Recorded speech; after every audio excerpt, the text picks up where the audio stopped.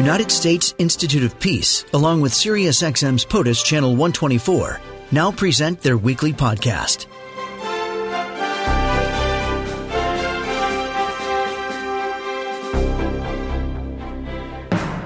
I'm Julie Mason.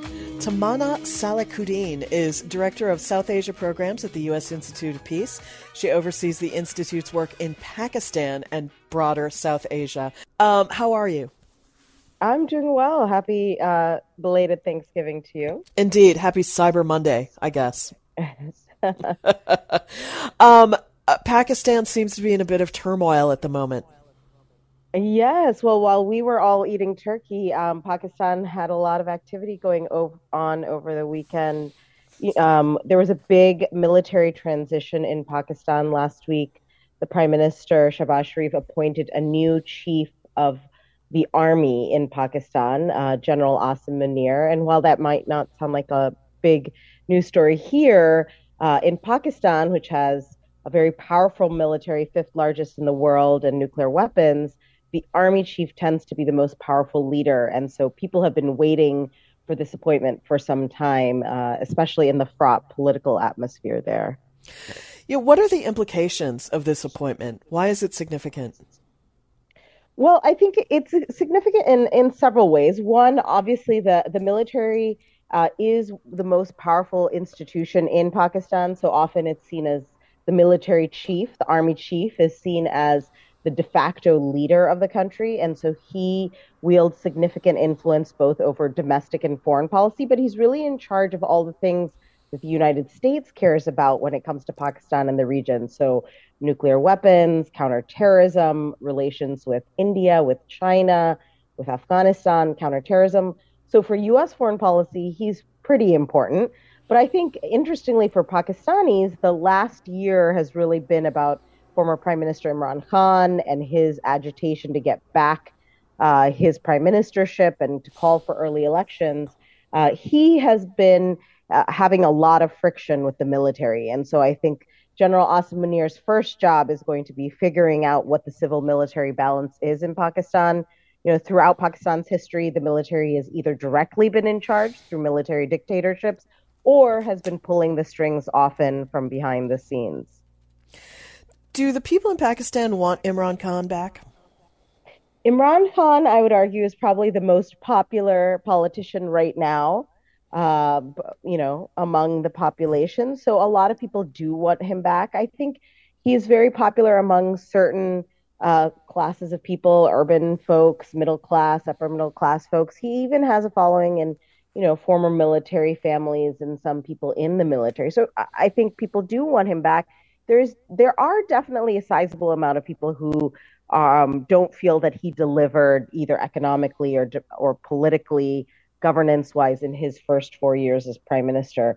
But it doesn't really matter too much what the people want. Often it has to do with how a politician gets along with the military, whether they signal. Even in 2018, most people would say that Imran Khan came to power because the military wanted him to come to power. So whenever the next elections are, and they'll likely be, they have to be by the next fall, it depends if he can eke out some sort of rapprochement with the government or some sort of understanding. But he's trying his best, and a lot of people are behind him. He got shot earlier this month. He did, in a rally. So he, since he got out, since he was ousted in a no confidence motion, he's been really agitating politically.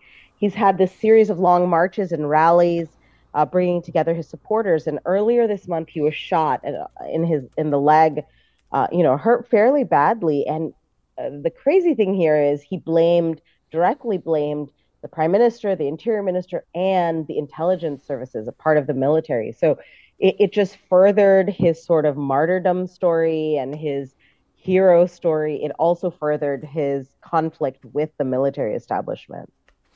He's such an interesting character. He was like a sports hero in Pakistan, very dashing. He dated like all these famous women, including possibly Liz Hurley. Yeah, he was. He definitely lived the playboy sort of lifestyle. He was known for his dashing good looks and for, helping Pakistan win a cricket World Cup. So he was really a hero for Pakistanis, especially in the 90s. he changed, into a politician and became sort of a born-again populist Muslim leader, touting very, religious tropes and right-wing populism and trying to bring the population together in a very anti-corruption, anti-old guard message. In the aughts and for the last 20 years, he hasn't done so great as a politician. But since 2013 and then definitely in 2018 with the military's help, he has come to power and built a really strong support bases across the country. So this Munir, who is leading the military now, or the army, is he Lieutenant General Asim Munir? Is he someone the U.S. should be concerned about? Is he quite belligerent? What's his position?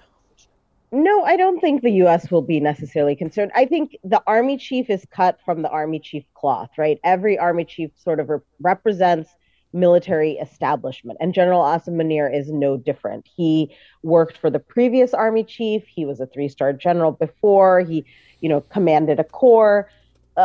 He is going to be somebody who is obviously puts first and foremost Pakistani national security interests, and at times those don't converge with the U.S., and so we have to be worried about that. But I think any army chief right now, the establishment wants to repair relations with the U.S., which suffered under Prime Minister Imran Khan's sort of conspiracy theories about the U.S. So I think he is going to do some outreach towards the United States. I think outside of domestic politics, Asim Munir's biggest challenge in this new world of global competition will be how does Pakistan balance its relationship with China on one hand, which has a very strong economic, security, military relationship with Pakistan, and the U.S. on the other hand, where they have decades-long history of relationships that have been good and bad. But they definitely, the military establishment wants a relationship with the United States. So I think threading that needle is going to be tough for General Asim Munir, especially as the U.S. is really focused on its Indo-Pacific strategy, on India.